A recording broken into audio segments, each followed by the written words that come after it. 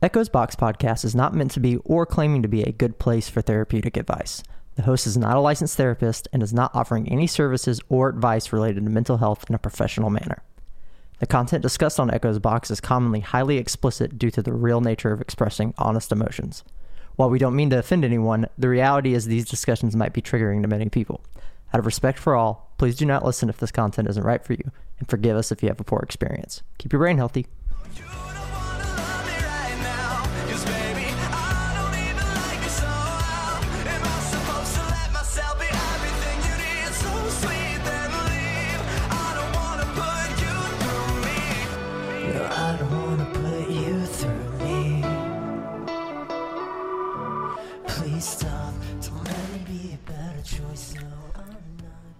Hey everyone, welcome back to Echo's Box. This is episode 9, the Comedown.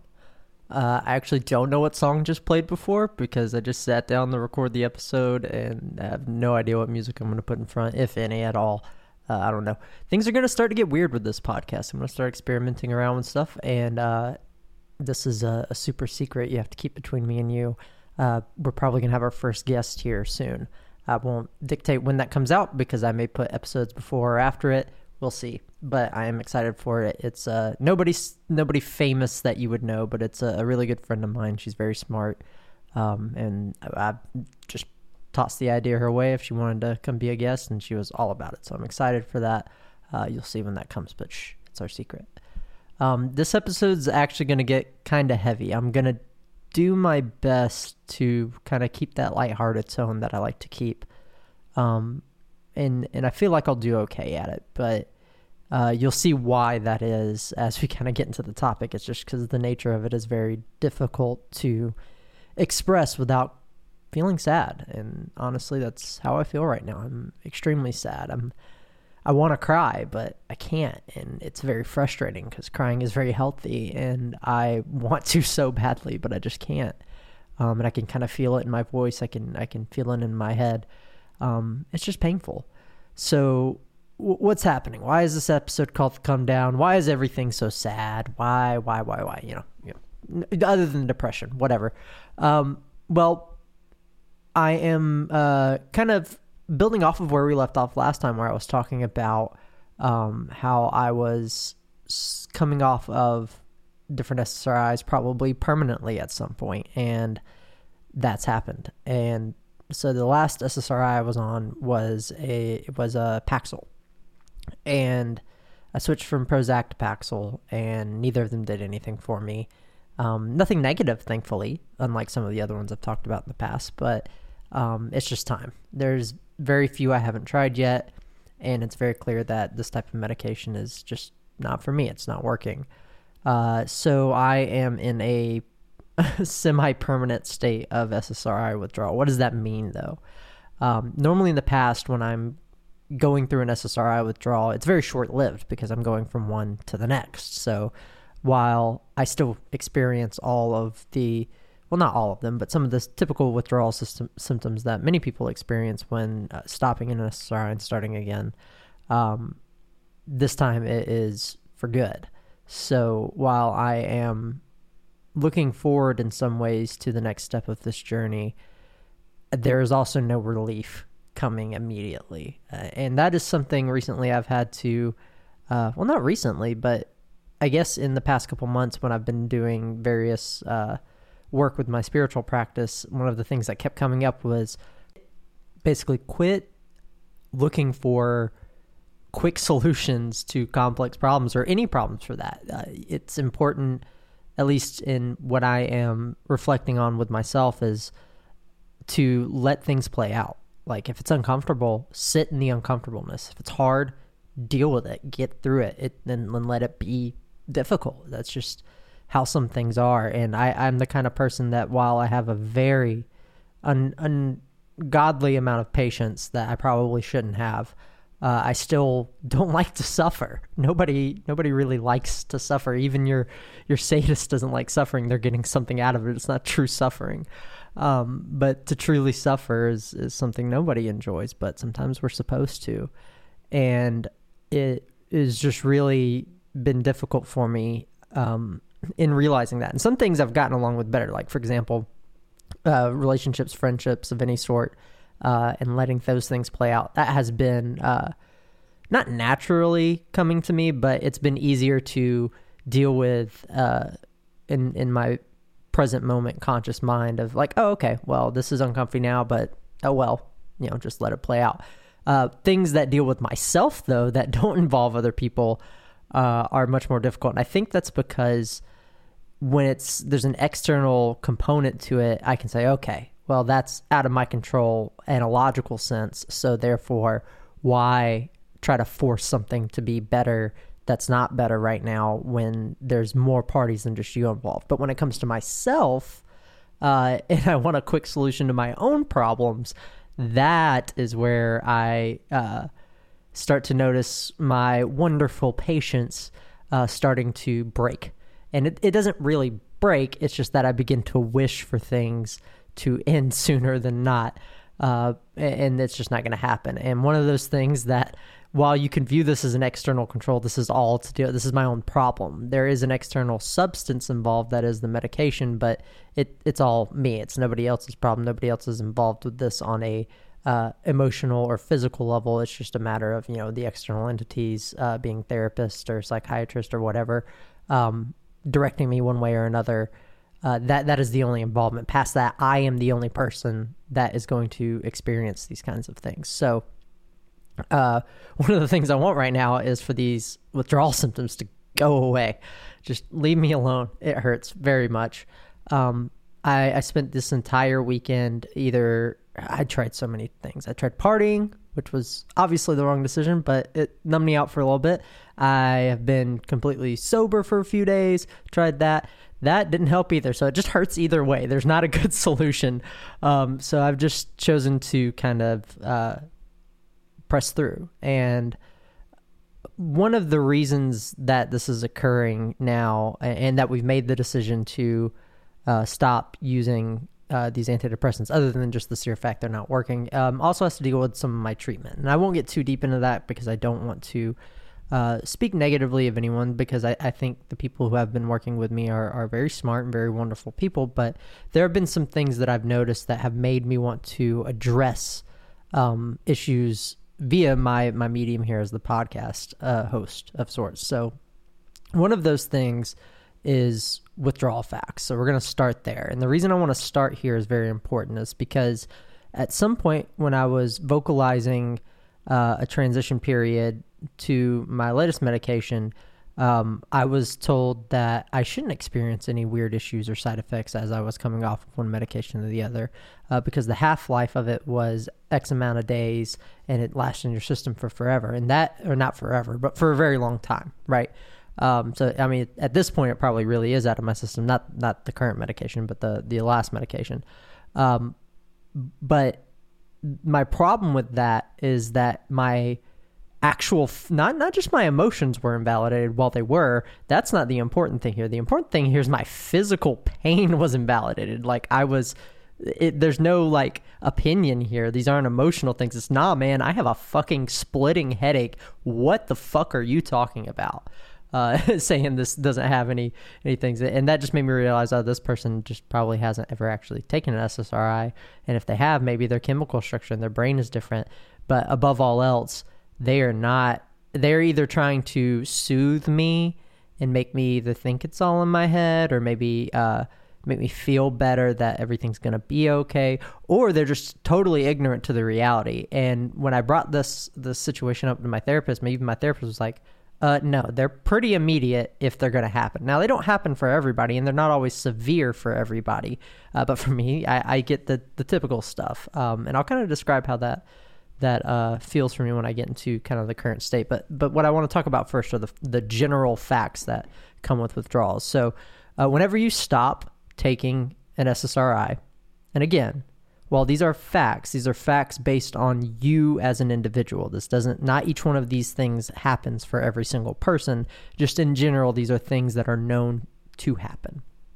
So immediately, the next day, you can start experiencing withdrawal symptoms.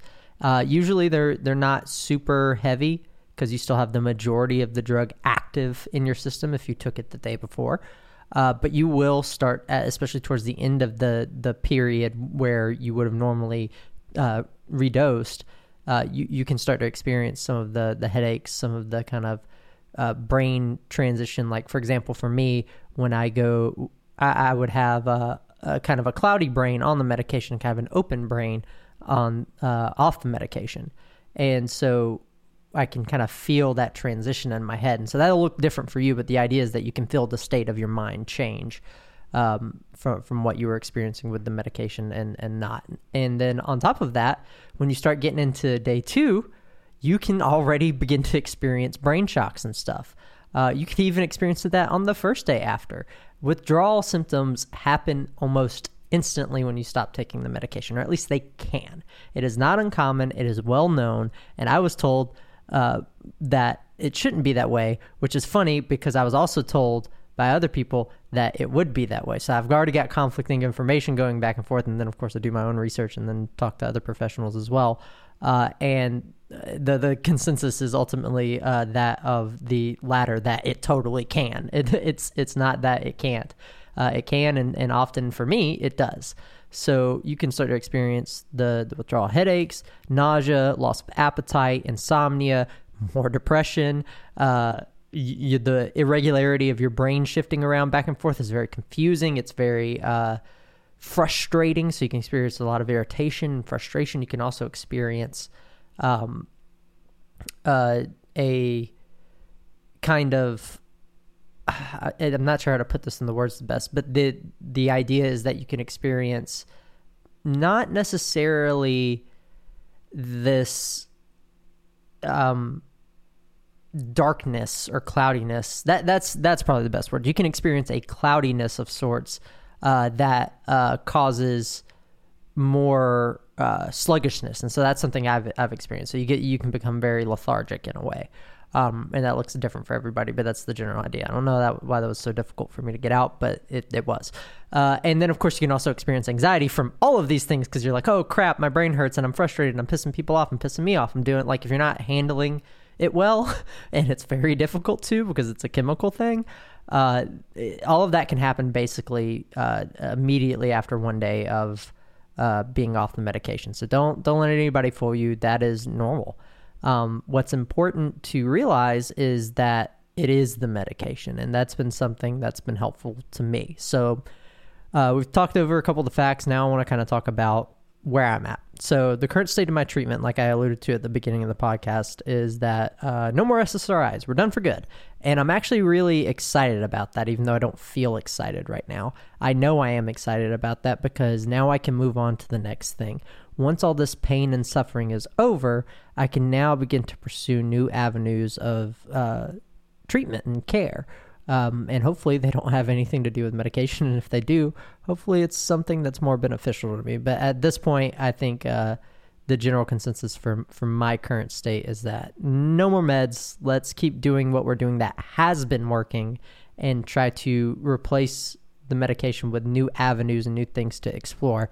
And that's really important because at the beginning of my professional treatment, I didn't have a lot of options to do things socially, but now the world has opened up. I've got new friends. I've got new relationships and romantic interest. I've got new events that I'm doing. I've got new projects that are going on. I've got things at work happening that are great. Like there's all these things that I can now focus my attention to where I'm not having to sit at home completely isolated to myself and basically raw dogging my depression all alone.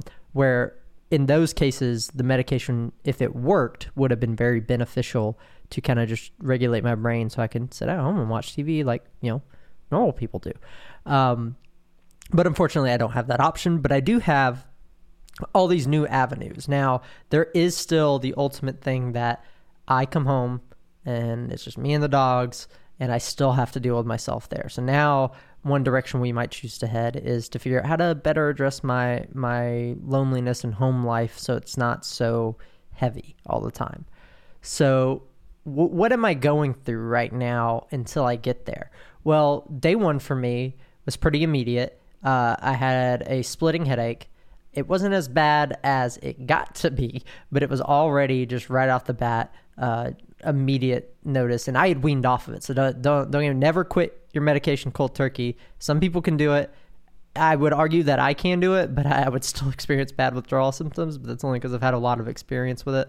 But I didn't do that. I weaned off of it for about a week and a half and got into a state where I was ready to be like, all right, I can't really wean off anymore. It's time to either stop or keep going. And so I pulled the trigger and stopped.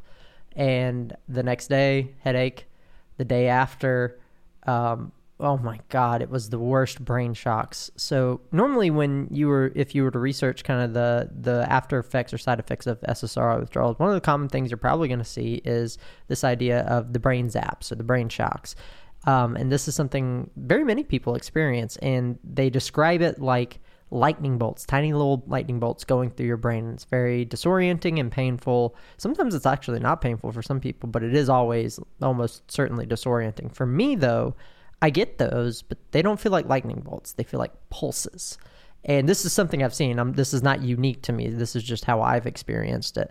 But instead of little lightning shocks that are zaps, they're pulses. So it's more like a pulse of electricity.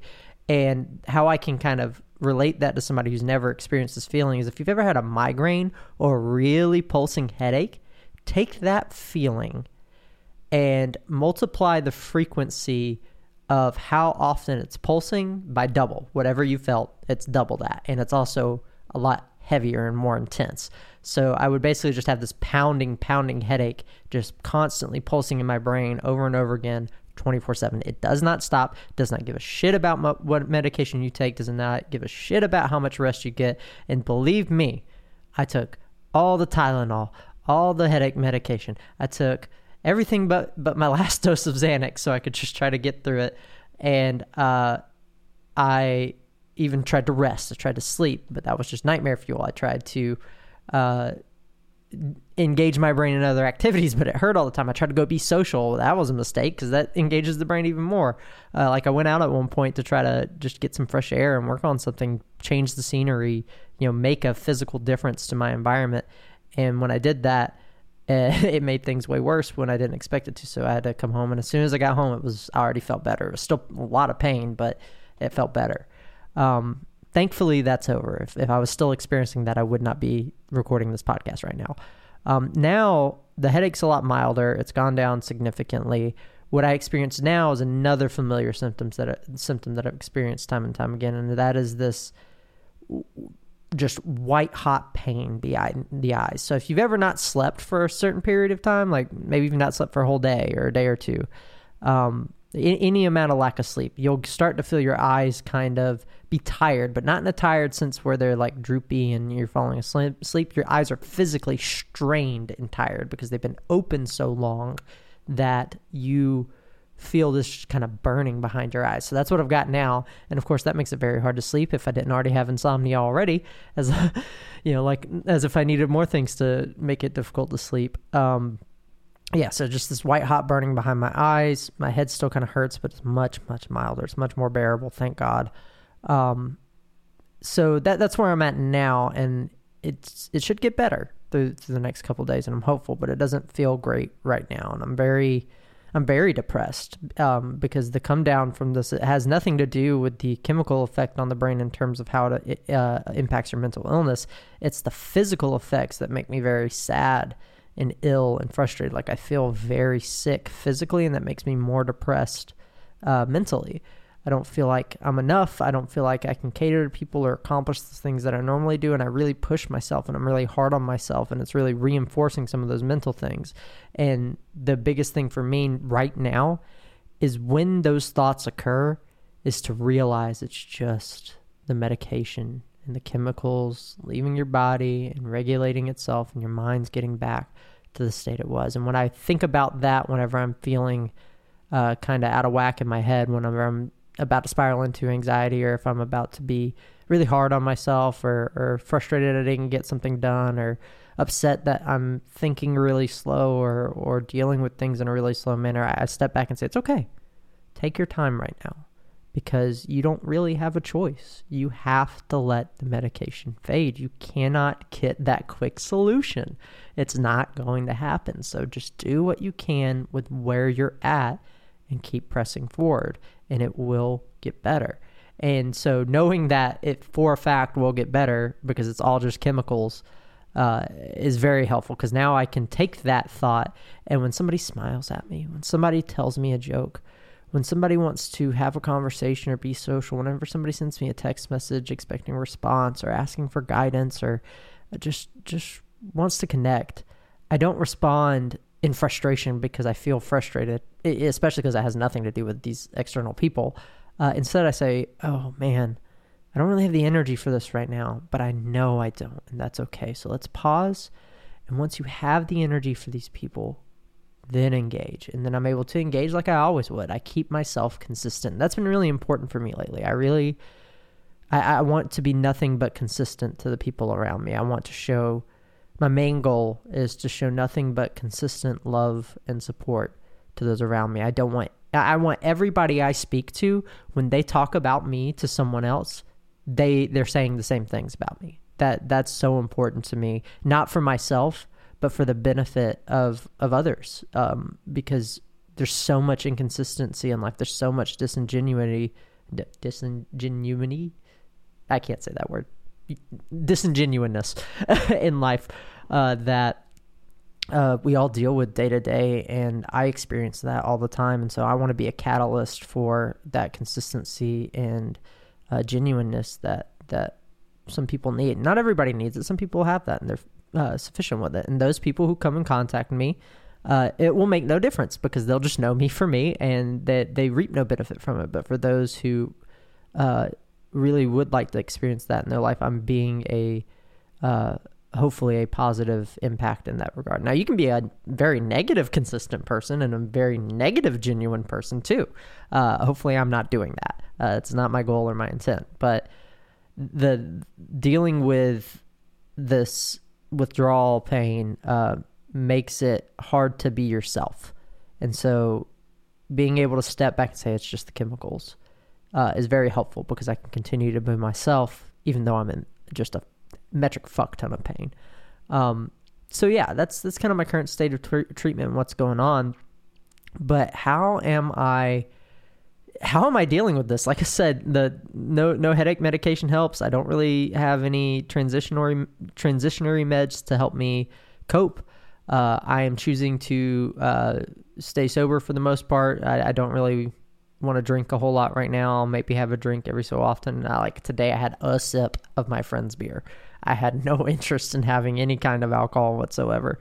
I'm not doing any kind of marijuana, no kind of other party drugs. I'm not interested in any of it. I'm going to be sober for a hot minute. And sober in the sense of how a normal person would go out, mind you, not like sober as in somebody who's recovering from a drug addiction. But in this way, I kind of am recovering from a drug addiction of my own, because it's the SSRI, and that's not quite the same because it's a professionally medicated thing. But still, I'm making that choice to not use anything to help me cope as long as I can stand it. Now, my therapist, of course, would most certainly say, hey, if you've got a tool that'll help, then use it. But right now I don't have a tool that I know will help, so I'm not using anything.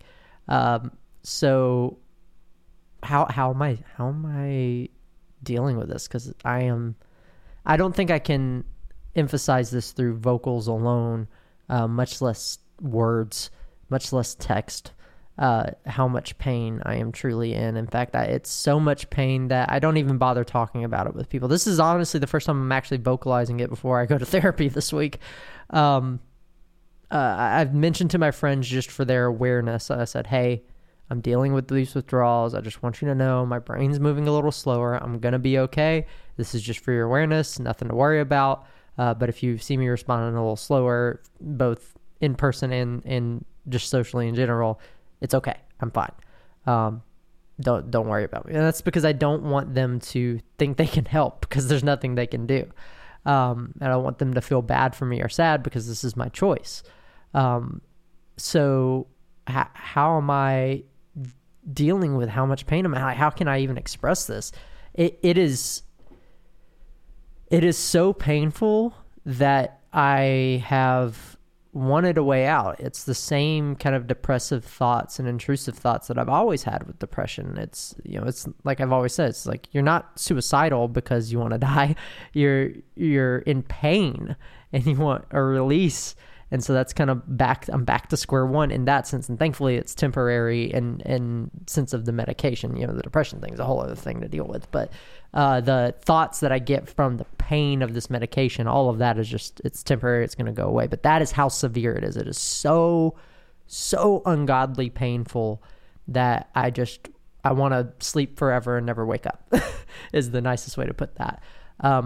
But I know it's temporary. But if it's really that painful, then why am I not in the hospital? Why am I not calling my therapist right now? Why am I not in the nice fluffy room with my grippy socks? That it's because, like I've alluded to in other podcast episodes, this is how these mental illnesses work. And this is why it's so important to talk about them, because otherwise people just are like, oh, you're crazy and you need help, all this kind of stuff. And it's like, no, you're not. This is valid. And especially when there's a chemical involved and a process involved that you have to get through, those thoughts that are popping in your head, it's fine. It really is okay. It's just extremely uncomfortable, but there's nothing wrong with you. You're doing the best you can with what you're experiencing. So that's kind of where I'm at. But how am I staying out of all this needing of extra help? And this is not something that I can say applies to everyone. This has taken me years, and I mean years now. It's so amazing to think that years have passed in acquiring the skills that I've acquired and growing the ways I've grown. It feels like it's been 5 months. I still sometimes feel like I'm at the epitome of like a breakup or my father's death or like any name a traumatic event that I've talked about. I still always think, oh, it's only been 4 months since that. No, it's been 5 years, 3 years, 2 years, 10 years since whatever event that I can relate back to. It's been so many years, so much practice, so much self-introspection, so much therapy. The only way I'm dealing with this right now is because I've dealt with it 100 times, over and over and over again. So now I have the sheer willpower to make this progress work for me without any further assistance, because I know the moment I need assistance, it will be painfully clear, and I have the willpower to act on that. I have the ability, the knowledge, and the resources to reach out for help, and I am very fortunate in that, but I am more fortunate and thankful for myself in putting in the work where I don't need to dive into that immediately. I can use the raw willpower of my mind to be like, all right, you're going to do it, and you're going to get through it, and this is how it's going to feel, and it's going to suck, and it's going to be painful, and that is exactly why I'm able to kind of step back and say, oh, it's just the medication. It's just the medication. It's going to be okay. Your thoughts and feelings are valid. Validate myself and move on and let things pass and let the suffering endure until it's over with. So how am I doing that though? I've said sheer will. I've said all the kind of types of things I'm doing, but it's time to introduce ceremonial magic to the podcast in a formal way. And we're going to dive into it more and more as we go. But it's very important to me. And this is not something that applies to everyone. I am not saying follow this path. I am not saying this is the right path. I am not saying this will help you. This is simply what I've done. And this has been beneficial to me. So ceremonial magic at its core is just a meditative practice. It is Western, esoteric-based meditation. And so before I began practicing this, I studied mindfulness and meditation, and I did that for years. And then I went through Zazen meditation. I went through, I can't even name. I meditated for a long time, and I dove into ceremonial magic, and I can now utilize these practices that are taught in this tradition to focus that sheer will that I have to do what it is that I want to do. with my life, with my thoughts, with my being. Because normally a basic meditation practice will be like, all right, it's going to teach you how to let thoughts pass. It's going to teach you how to clear your mind and allow you to be present and introspective. Ceremonial magic kind of kicks that up a notch, like a real hard notch that says, all right, you're going to take all those skills where you're letting thoughts pass, where you're being present, where you're being introspective, and now you're going to take that focus that you now have control over and direct it exactly where you want to direct it. And so what that looks like for me is a process of evolving and understanding myself and achieving what we call in, well, it's not just in ceremonial magic, but it's also in the religion of Thelema, which I also, at least philosophically, associate with. I'm still kind of working through that, but ultimately I do associate with and identify that. I would call myself a Thelemite, but they teach this concept of the true will. And the true will is exactly what you are going to do. And this is just a side tangent. I'll actually expound upon this probably in its own episode. But I saw recently somebody post something about how free will and true will are contradictory ideas, as if this was a novel concept. And honestly, it is a very important concept to talk about. I'm not invalidating the debate of these ideas. I think it's a beautiful thing to explore. But for me, growing up studying a lot of Christian theology, this relates back to the Arminianism versus Calvinism ideas, where you have this one theologistic group. Is that even a word? Whatever. You have this one set of theological ideas that expounds upon the free will, where you can do whatever you want to do. It's your will, but you need to choose God. And then you have the other side of the fence that is, well, God's all-seeing, all-knowing, and all-powerful, so he creates everything and has everything's purpose, so you eventually fall into God's purpose because you kind of don't have a choice. The reality is, though, that, well, one, we don't fucking know in either thought, but in Thelema, it's the same idea. This idea of the true will versus your free will, or not just Thelema, but in magical practices of all, because they all deal with this concept of the true will.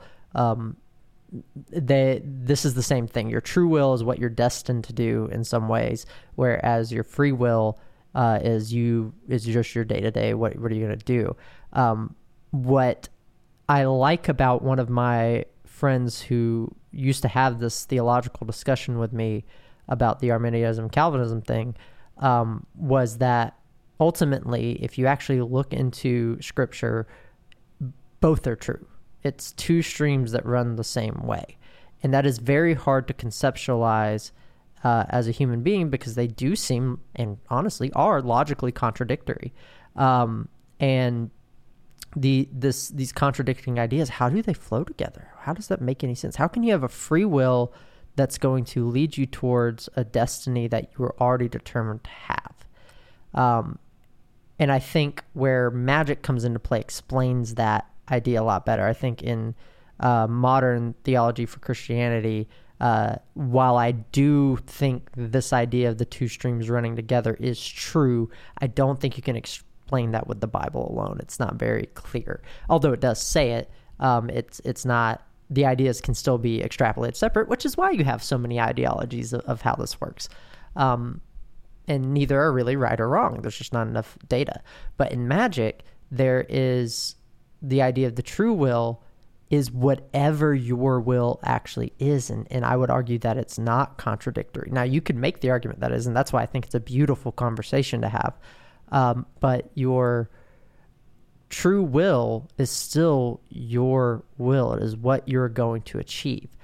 And you only really get to your true will by doing the practices that get you there. At least that's what this philosophy and mindset teaches.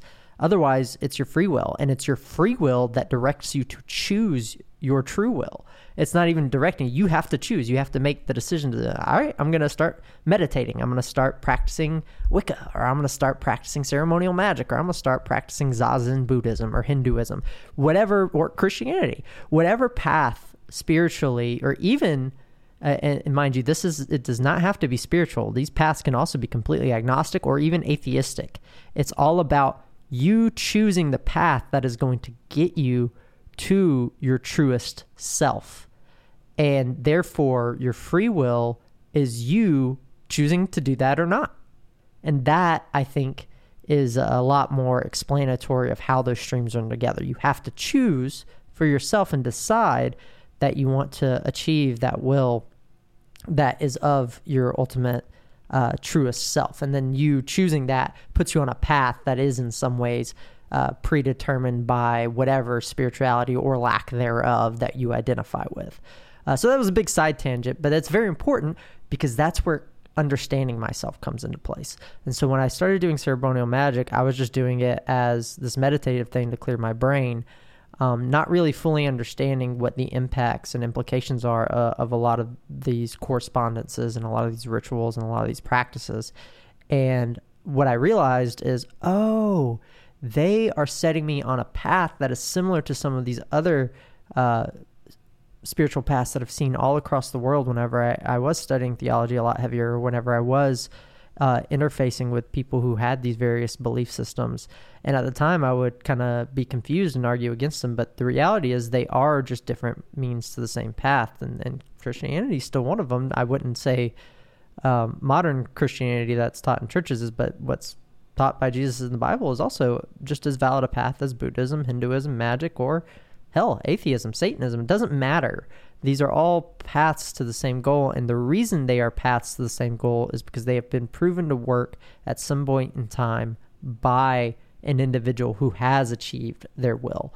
And it's very hard to verify that, honestly. You could call me a liar and you wouldn't be wrong, which is so fun. I like that. I really love that idea that I could be full of shit right now about everything that I'm talking about, but I know I'm not. One, because I personally am experiencing it, but two, because we do have evidence across history of these things working for people. Now, it's still history, it's still written word, but it's all we have to go on.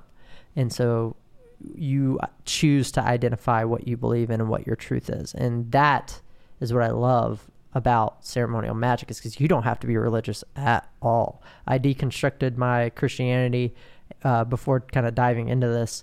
And I still would think, I would say that Jesus is amazing. I love Jesus. Like, go Jesus.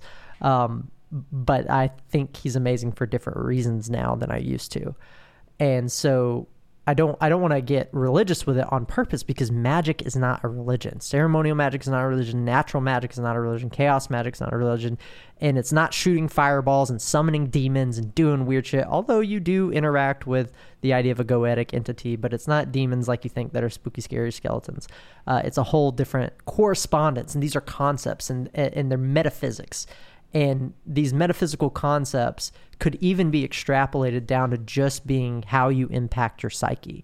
So, for example, I'll get real spiritual with you for a minute. When I do a ritual that's known as the lesser banishing ritual of the pentagram, it's a very common one in ceremonial magic that's taught. It's one of the first ones you learn. When you do this, you invoke, at minimum, 4 archangels that correspond to the elements of air, fire, water, and earth. So you invoke Raphael, Michael, Gabriel, and Uriel. And Raphael corresponds with air, Michael corresponds with fire, Gabriel with water, Uriel with earth.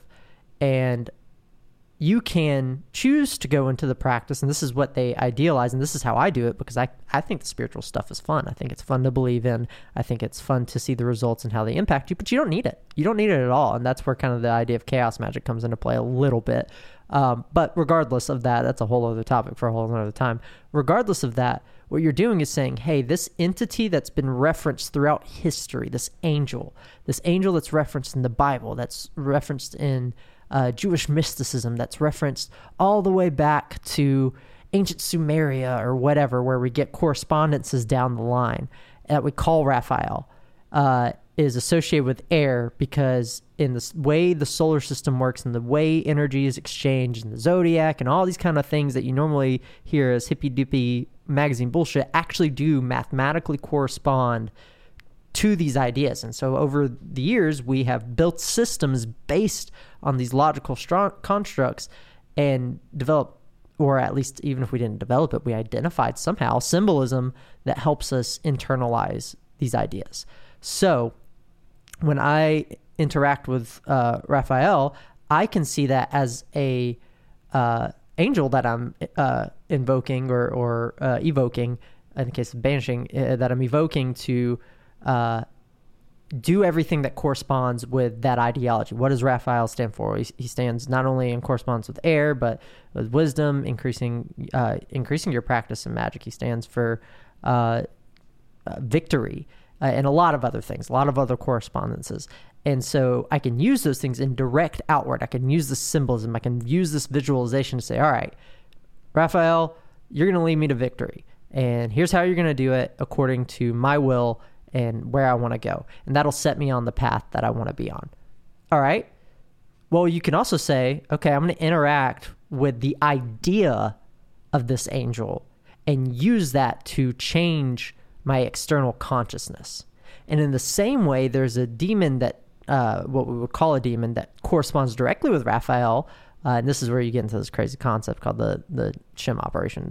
That is a whole other thing. So we're going to touch on a lot of things because, like I said, this is going to be an introductory episode to some magical topics that we'll get into throughout the podcast as it continues. But more or less, there's a direct correspondence, and you can, as a spiritual practitioner of it, you can say, okay, I'm actually interacting with this demon entity that has these correspondences to help me deal with these aspects of life.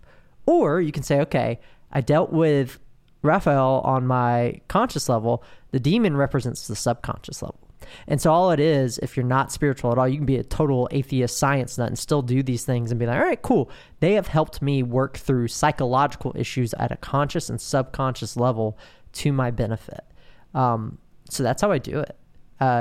These magical practices, these esoteric practices that seem like a bunch of weird nonsense. I've been fortunate to find modern teachers of these subjects that have helped me break down things. And fortunately, I come from a background. I studied Latin in high school. I am still learning Italian now, so I've got a good foundation there. I studied a lot of Hebrew on my own, studying theology. So like abstracting and reading very complex texts is actually easy for me. I crushed the Book of the Law, and the Book of the Lies in 2 days. Now, that doesn't mean I have the full comprehension or understanding, but I didn't have trouble reading them because I have such a good foundation. So I can always go back and reference them now and have a good idea of where what I'm looking for is or should be. And that's very powerful. I'm very fortunate to have developed that skill over time. But what you can't do is have no foundation for it. So when it comes to magic, the only reason I crushed the Book of the Law and the Book of the Lies is because I've been doing magic for like 2 years without them, without any Thelemic references. So I had a good grasp on what was going on going into it. And that's only because there's been teachers in modernity that have translated and broken down these concepts into modern English instead of a bunch of weird-ass cryptic bullshit. And I think that's awesome. So when I learned all this and applied that to myself, I began to understand myself. Because even if you extrapolate all the weird shit, what I'm doing at the end of the day is just meditation with some extra visualization and symbolism to say, hey, this is where you are. This is who you are. This is what you want to do, where you want to be. Here's what you understand about yourself. Here's what you don't. It lets me in these states of being more present, especially after doing so many years of practicing meditation, say, okay, like for example, after this episode's done, I'm going to I didn't do a ritual today, and I normally do one every single day. I don't really want to do a ritual today, and that's fine. Instead, what I'm going to go do is shadow work, which is actually also a ritual. So in a way, I am going to do a ritual, but that's because I feel like I need to. I feel like there's something I need to work on. So what I'm going to do is sit down, meditate until I uncover what it is that's eating me alive so much. And honestly, it's probably a lot of brain chemical bullshit, but I want to use that as a catalyst. I want to use that frustration. I want to use what I'm experiencing in the present moment to kind of move forward and have that conversation with myself and come to a resolution. That's the goal of that. So that's how it works with helping me understand myself. It's not all just about walking around a room and waving your hands and saying mantras and thinking really hard about what you want to manifest. It's not about that. That is part of it, but it's about you directing yourself towards your true will. And so that's the path I've chosen. So that I've taken my free will and all that I've learned throughout my life and said, okay, this thing says it's going to get me to my true will. If that's really a thing and it can really get me there, let's do it. And if along the way, all it did was help me understand myself and be a better me, well, that's great too. And in some ways, that really is what the true will is. And it doesn't have to be this crazy divine thing or this crazy spiritual thing. It can just be you completing yourself and being whole as you exist as a human being. And that's beautiful. And I want that. So if it says it can do it, let's give it a try. And what's great is you can try things in this tradition. And if they work, fantastic. And if they don't, well, drop it. You don't ever have to do it again. It's very much a spiritual science in that way. It's not super scientific. It doesn't follow a strict scientific method. That's why I would call it a spiritual science or even a pseudoscience, because there's still a process involved that's just not concrete. But there's still something to try, something to observe, and therefore you can draw a conclusion, and that's very powerful, and I like that a lot. Because if you go read a fancy book on the shit that I'm spouting, and you're like, oh, well, I tried that and I didn't feel shit. Nothing happened. Cool. And somebody else says it did? Cool. Does it really matter? It doesn't make it true or false. It just worked for one person, worked for one. And that's why it could truly just be psychological. I just personally choose to have fun with a bunch of angels surrounding me, because that sounds way more badass in my opinion, or crazy, whichever way you want to take it. Doesn't matter, but it's important to realize the foundations and fundamentals of these things and how they benefit you and what you can do with them. So where's that taken me now? Outside of my mental health, I am now very excited to announce that I am in the process of writing a book. And I've only privately announced this until now. Right now I'm in the phases of doing artwork for the book.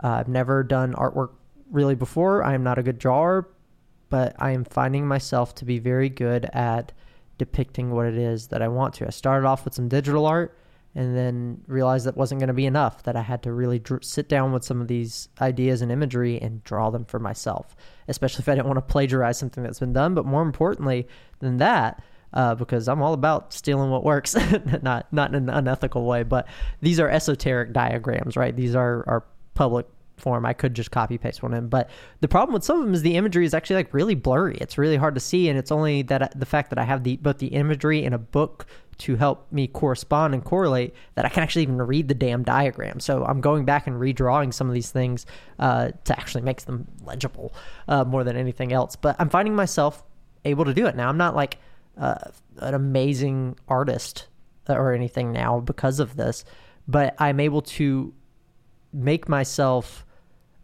figure out how to depict what I need to depict, and that is enough. It doesn't have to be this beautiful piece of art, as long as it looks good enough to publish, of course, but also as long as it looks good enough to understand for every person that exists. So that's been really fun, and I also have a couple other friends helping me with art, and I can't wait to credit them in the book with whatever they can contribute. But yeah, the book's actually written. It's done. The verbiage is written. It's down. It's all good. All I have to do is finish the art and then, of course, edit it 50 billion times before I either A, ship it to a publisher, or B, self-publish. And right now, my plan is to self-publish. And here's my reason for that. I'm not really in this for the money. I don't care if you buy this book. And to prove that to you, the PDF copy will be free. If I go with a publisher of any sort, the only benefit of that to me will be some kind of signing deal or distribution deal, or maybe a way to make the book look a little bit prettier than what I would be able to accomplish with self-publishing. But my stipulation in whatever contract that would be is the ebook version has to be 100% free. And that just, I want to emphasize that I'm doing that for a couple of reasons. One, because I'm a hacker, right? I've talked about that a little bit about my career. And one of the principles as a hacker is that all information should be free. People deserve to know things. And esoteric books, just quite frankly, aren't free. Now, there are resources you can find in historical libraries where you can go download these books. I believe there are a couple of books, like I think maybe even the Equinox from Curly's stuff. I don't know what they all are, but there are some books that you can find in libraries for various esoteric texts, especially like various Solomonic texts and stuff like that. But for the most part, there are publishers who have purposefully picked up the rights to these books so they can distribute them. And yes, they're getting a profit out of it as well, but they're also doing a very good service because they, in order to maintain these books throughout history and maintain their longevity, they kind of got to make money so they can do that. So this is not knocking them on that. It's good that they're doing that. But I am somebody who wants to give out free information. So I would like you to purchase the book, the physical copy of the book, if you would like to have a physical copy. I personally like to have physical copies of books. That will help sustain whatever project I do next, contribute to the podcast, etc. But the PDF, the actual information that I'm trying to disseminate to the public, will be 100% free no matter what. And if that means I have to self-publish the whole thing in order to have that, I have no problem doing that. And so right now, that's my first course of action, is to essentially prep it for self-publishing regardless, so that way I can just drop it when it's time to drop. But I'll shop it around first to see if anybody else is okay with that. So if you're listening and you're a book publisher, looking at you, Wiser, or whoever else, Sounds True would be cool too. I would love to be on the same publisher as Damien Eccles, but that's a personal thing. Doesn't matter. Any of you publishers that are listening, we can talk when it's done. I'll let you know, or I guess let me know that you're interested, and then I'll let you know when it's ready, and then we can review and go from there. But ultimately, I'm publishing it regardless because I want this information out there and to be free, because I am taking everything. I haven't even talked about what the fuck the book is yet. This book will be called Fundamental Magick, and it is a book that kind of is what it says on the tin. It is everything that I have learned over the years, everything that I practice to this day that actually worked for me, that actually made an impact on my growth, without all the bullshit, but with a lot of the detail. So one of my favorite teachers ever, Damien Eccles, he's written 3 books now, and I have all 3. I'm almost finished with Angels and Archangels, but the reason it takes me so long to finish his books is because while they are not very big books, they contain a metric crap ton of information, and they require you to step through the practices. So I'll take one of his rituals that he lays out, and it could be, I don't know, let's take the lesser banded string ritual of the hexagram. It's more advanced extrapolation on the pentagram ritual I talked about earlier. I started doing that months ago now, in preparation for my book, because that was going to be included in mine as well. But I had to do it.